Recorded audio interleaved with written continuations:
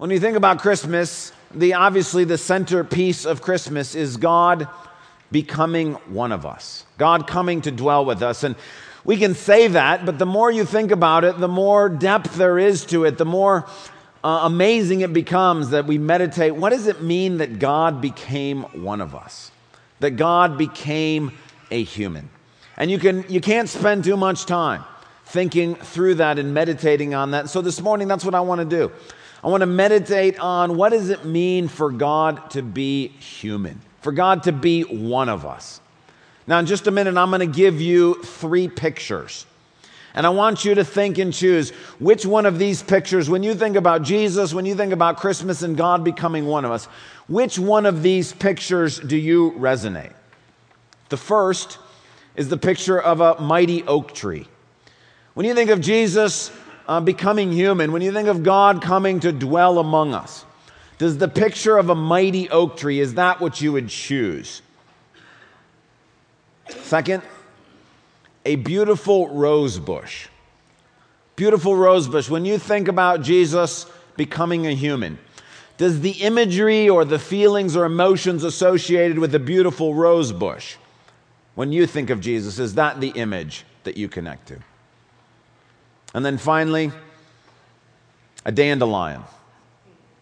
When you think about Jesus, is it the image of a dandelion that most resonates with you? I'd like you don't need to say out loud, but I'd like you right now to pick one of those 3. The image that you emotionally connect to when you think about Jesus. How many of you picked the mighty oak tree?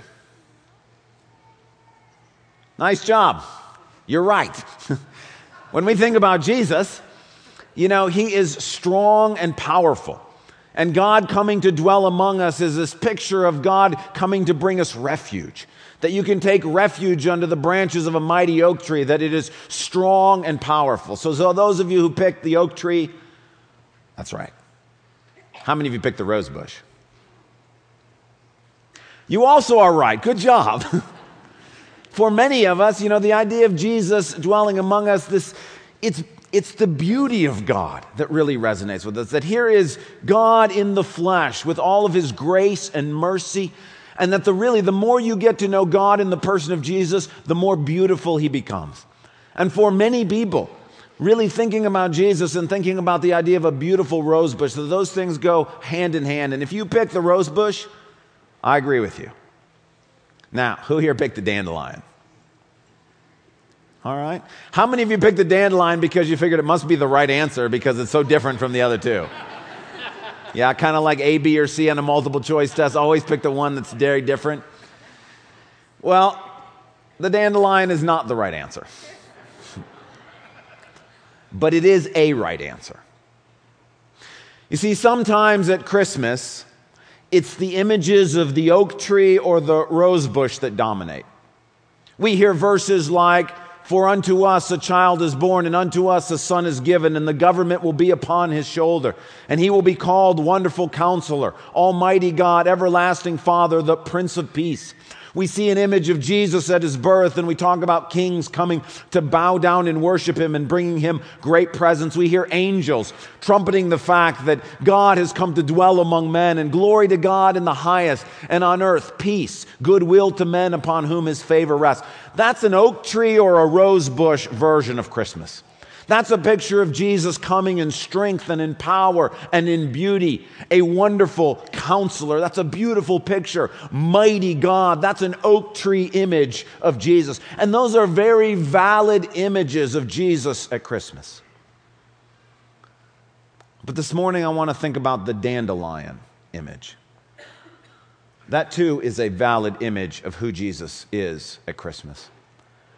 And I want to look at a classic Christmas passage that shows us this picture.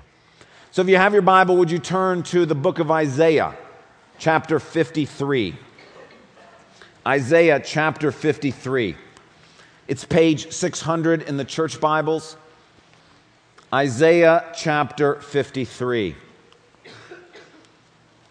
The reason why I've chosen this passage for us this Christmas is that as a church, we've been going through the book of 1 Peter together. And we've been tracking in the book of 1 Peter with what Peter has to say, especially about suffering and about difficulty in life. Well, last week we looked at 1 Peter chapter 2. And the last half of 1 Peter chapter 2, the passage we were looking at, is an extended quotation from Isaiah 53. That in fact, if you had to ask Peter, what's the one chapter in the Old Testament that was most formative for your thinking as you were writing the letter of 1 Peter?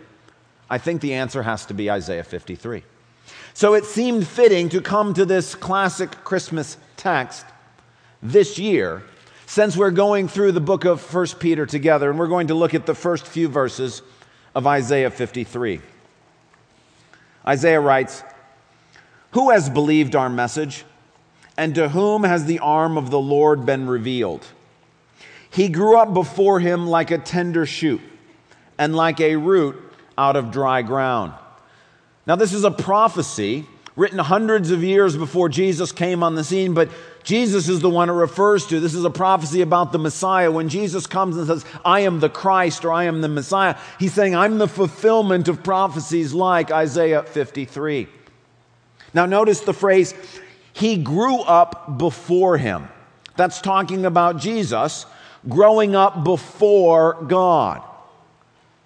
And what we're talking about here in Isaiah 53 is that many of us here in the room, maybe 6 years old, or 11 years old, or 17 years old, and if you're that age, maybe you wonder, what was Jesus like when he was 6 years old, or 11 years old, or 17 years old? Well, this passage answers that question. It talks about Jesus' growing up years. And Isaiah 53 is not just about his birth, even though we read it at Christmas, nor about his death, even though the rest of the chapter is about his death. It's about his whole life.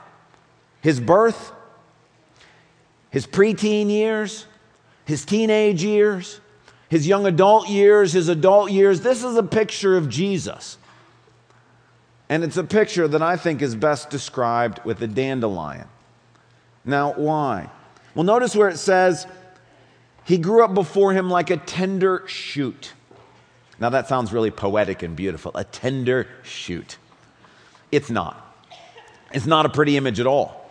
In fact, if you were to translate this phrase today in English, it's literally, "He grew up like a tree sucker." Now, what a tree sucker is that if you have a stump and you've got like a little branch growing out of that empty stump, or you've got the root of a tree, an exposed root, and there's just a little part of the tree that is growing up out of that, that's a tree sucker. Gardeners hate them. We get them on our grapevine at home. They're the first things you want to get rid of because they bear no fruit. All they do is take life from the tree. That's why they're literally called tree suckers. And so the first thing a gardener would do is snip those off. Now, it's amazing that Isaiah says that when you think about the Messiah coming to dwell among us, that his life is best characterized by a tree sucker. Or, he says, like a root out of dry ground. And again, it sounds poetic because we hear it often at Christmas. But if you think about a desert with a little green root or sprout coming up in the middle of a desert, that too is not a positive image, because when you look at that, you think, how's that going to survive? That little plant's going to have a hard life. Where's it going to get water? It's not going to grow into a mighty oak tree in the middle of a desert like that. And Isaiah says that if you were going to categorize Jesus, the picture in Isaiah 53, it's not a mighty oak or a beautiful rose bush. But a modern-day equivalent might be a dandelion. A weed that nobody really wants around, and that doesn't give anybody the sense of strength or power or beauty. Why not? Well, Isaiah continues. It says, second half of verse 2, "Because for Jesus, he had no beauty or majesty to attract us to him. Nothing in his appearance that we should desire him." What this means is Jesus was not physically attractive. Now, it's interesting, Joseph in the book of Genesis and David in the book of 1 Samuel, we're told that both of these were good-looking men. And they kind of fit the part of looking like a leader. They had the CEO hair or whatever it was that made you think, these are power players. These are guys you want to follow. These are guys you want to have something to do with. They were nicely dressed. One look at Joseph or at David or other leaders in the Old Testament, and you thought, now there's a man I want to follow. Isaiah says that wasn't true of Jesus. He was not physically attractive. There was nothing in his personality that was all that attractive. Jesus wasn't the guy who sort of worked the room and who had that larger-than-life personality, that sort of charismatic figure that everybody was like, man, I just want to be around that guy. I'm just drawn to his amazing personality. Isaiah says that's not who Jesus was. There was nothing about his social status that people just naturally gathered around him and said, yeah, man, that guy he's moving. He's going places. I want to be with him. Isaiah's saying there's nothing about him from an outward appearance point of view that anybody would consider attractive. Now, not only did he not have anything going for him from a sort of physical appearance point of view or a personality point of view or even a social status point of view, he had lots working against him.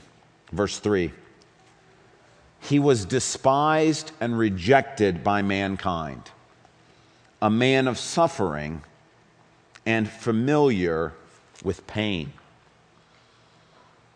Again, sometimes when we think about Jesus, we get this picture of a rock star.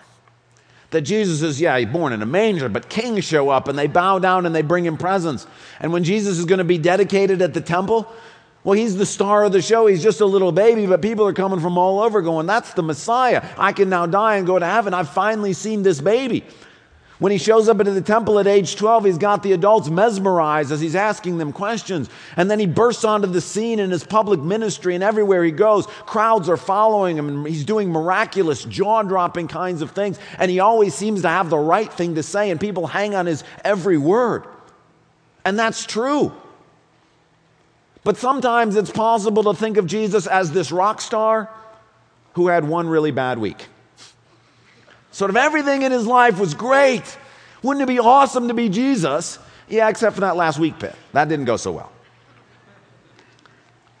But Isaiah says it's not right. He was a man of suffering, familiar with pain. In other words, if you look at Jesus' whole life, not just the last week, but birth, childhood, adulthood, and death, if you looked at his whole life, you would have to say he had a hard life. He had a hard life. We do know that he was born into very poor circumstances. His family did not have much money at all. We also know that he was born in the town of Nazareth.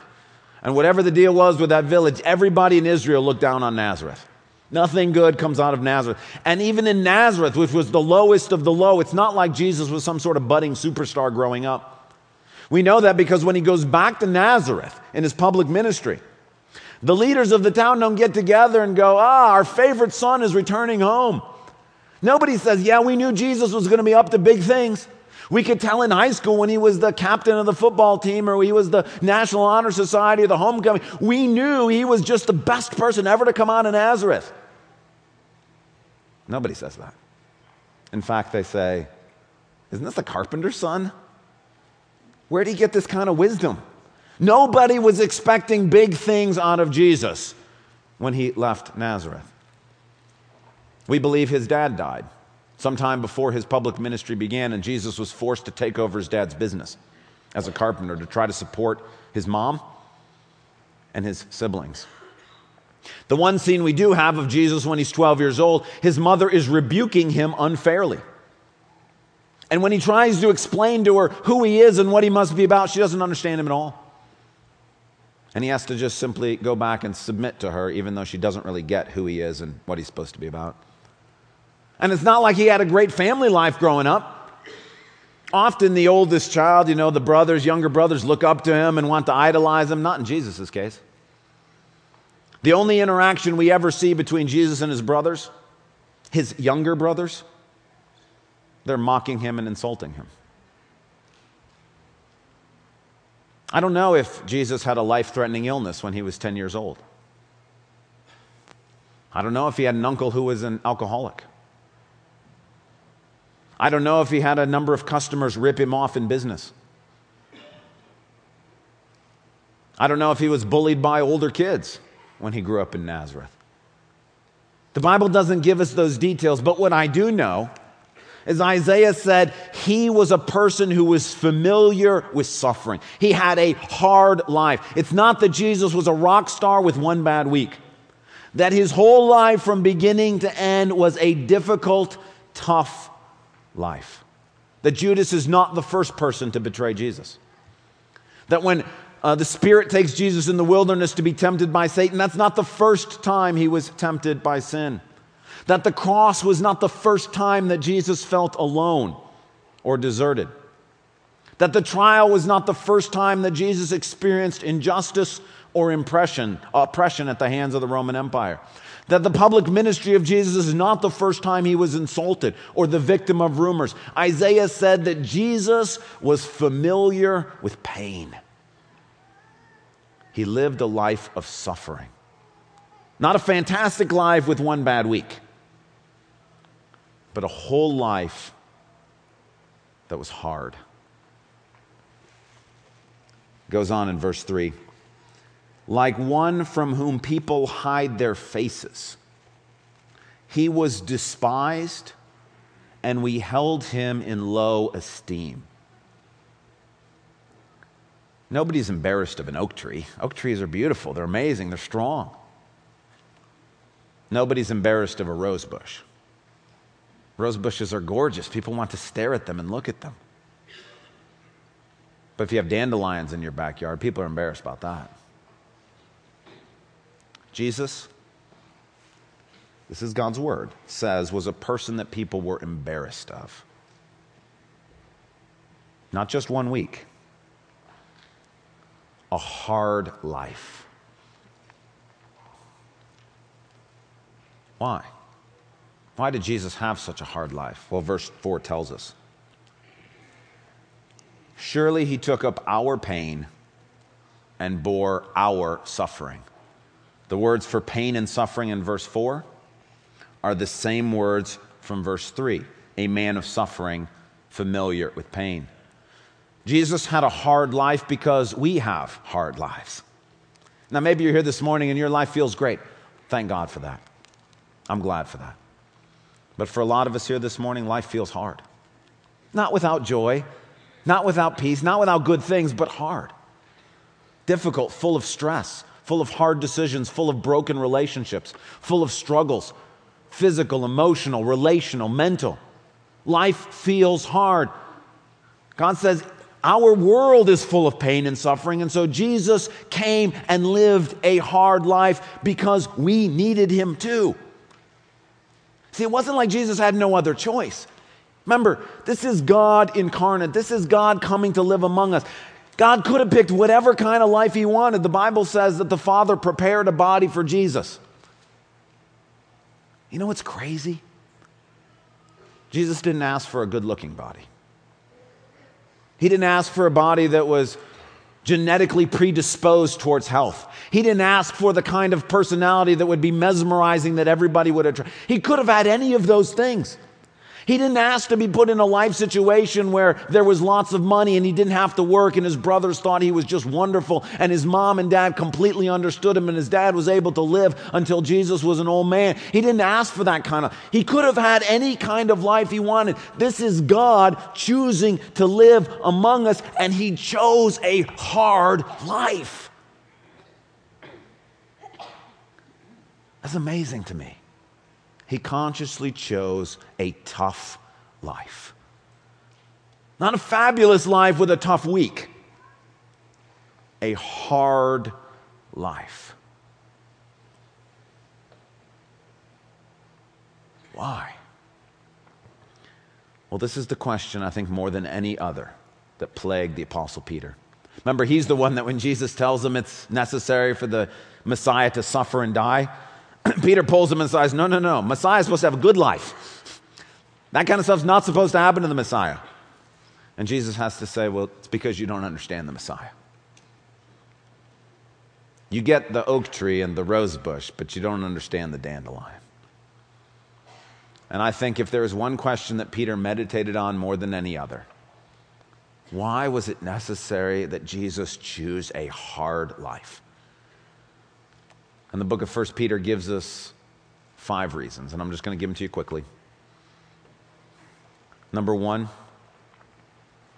Peter realizes Jesus had to choose a hard life so that he could win for us an inheritance that will never perish, spoil, or fade.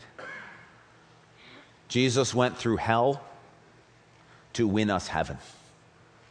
And hell, we're not talking about what happened between Good Friday and Easter Sunday. We're talking about from the moment he was born in that manger until he was glorified again in his ascension. That whole thing was a hellish experience. And Jesus chose that hellish experience so that he might win for us an inheritance that can never perish, spoil, or fade.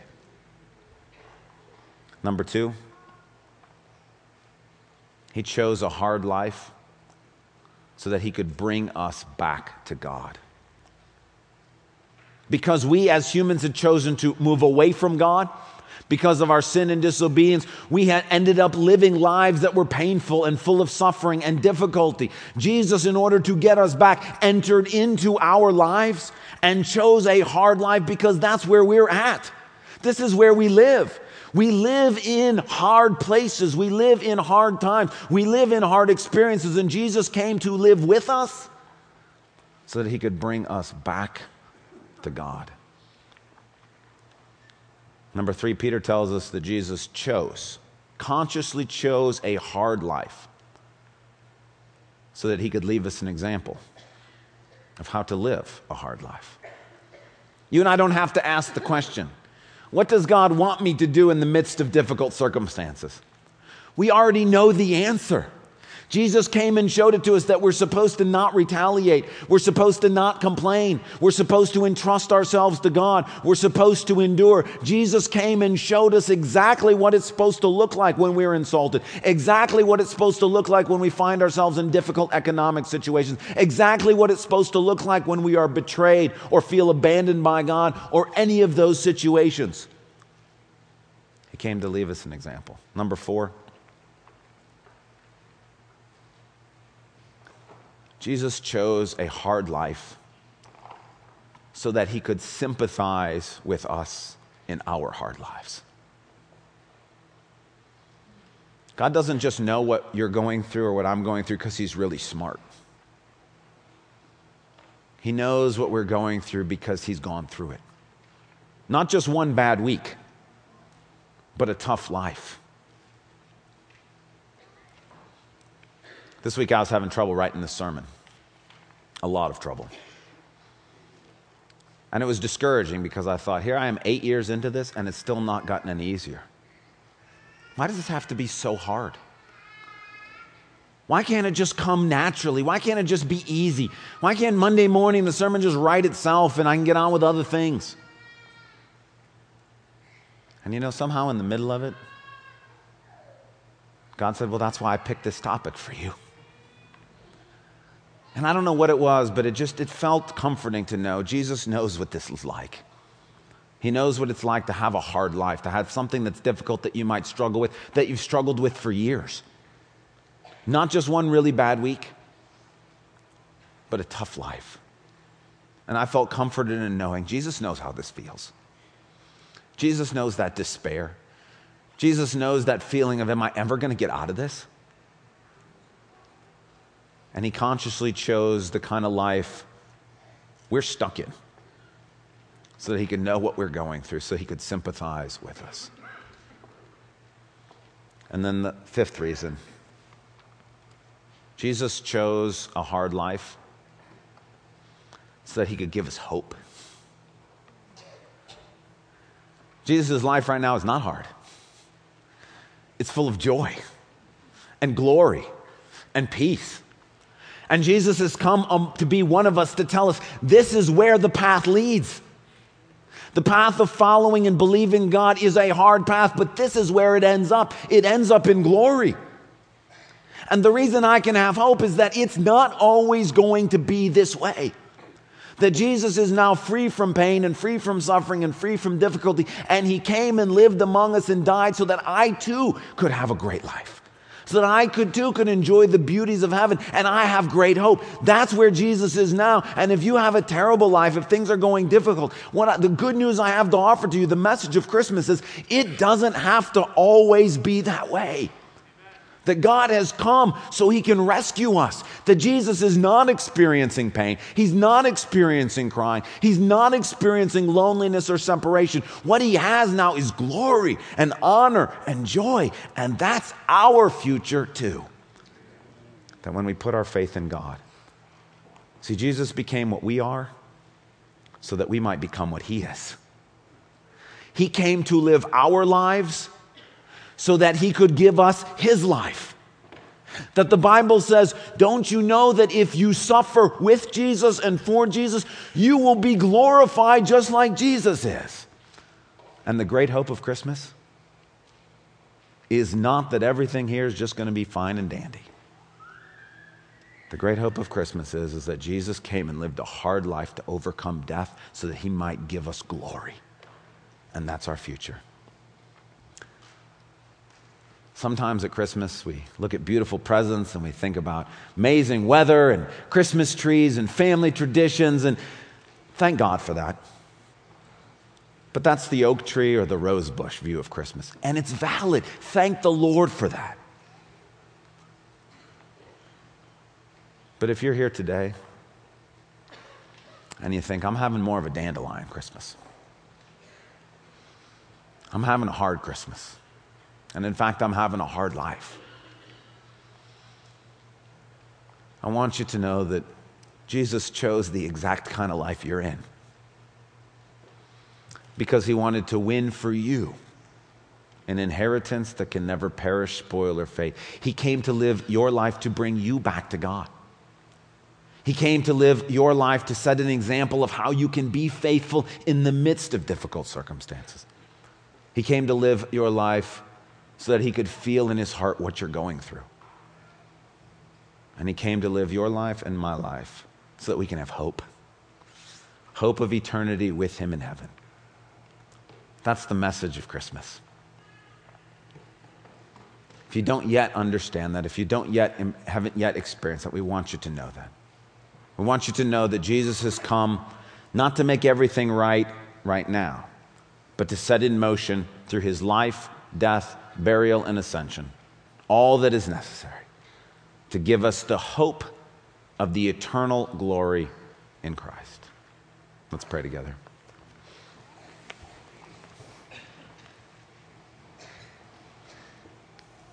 Lord Jesus, it was fitting of all mornings that this would be a hard morning for us to come to church.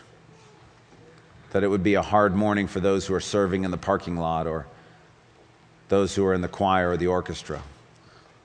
That it would be a hard morning to be without power and to get ready for church. It would be a hard morning to make changes in the last minute to try to get the service to work differently with different groups of people that are here, different numbers of people. Lord, that it would be a hard morning to preach about this subject. Jesus, I thank you that you know what it's like to have difficult things happen. And God, I pray for those who you brought here, Lord, for those who are experiencing joy this Christmas and everything is great, thank you, God. Would you just continue to bless them? For those who are having a hard Christmas, Jesus, I pray right now that you would meet them and let them know that you know exactly what they're going through. I pray that you would be a comfort to them. And I pray that you would give them a vision that is beyond their circumstances, a vision of what it is that you have won for them on the cross. God, that we today would be filled with hope and joy and love and peace as we see where you are and what has happened to you and know that we are following in your footsteps. Jesus, I pray that you would do this, God, for each one of us as we celebrate your birthday.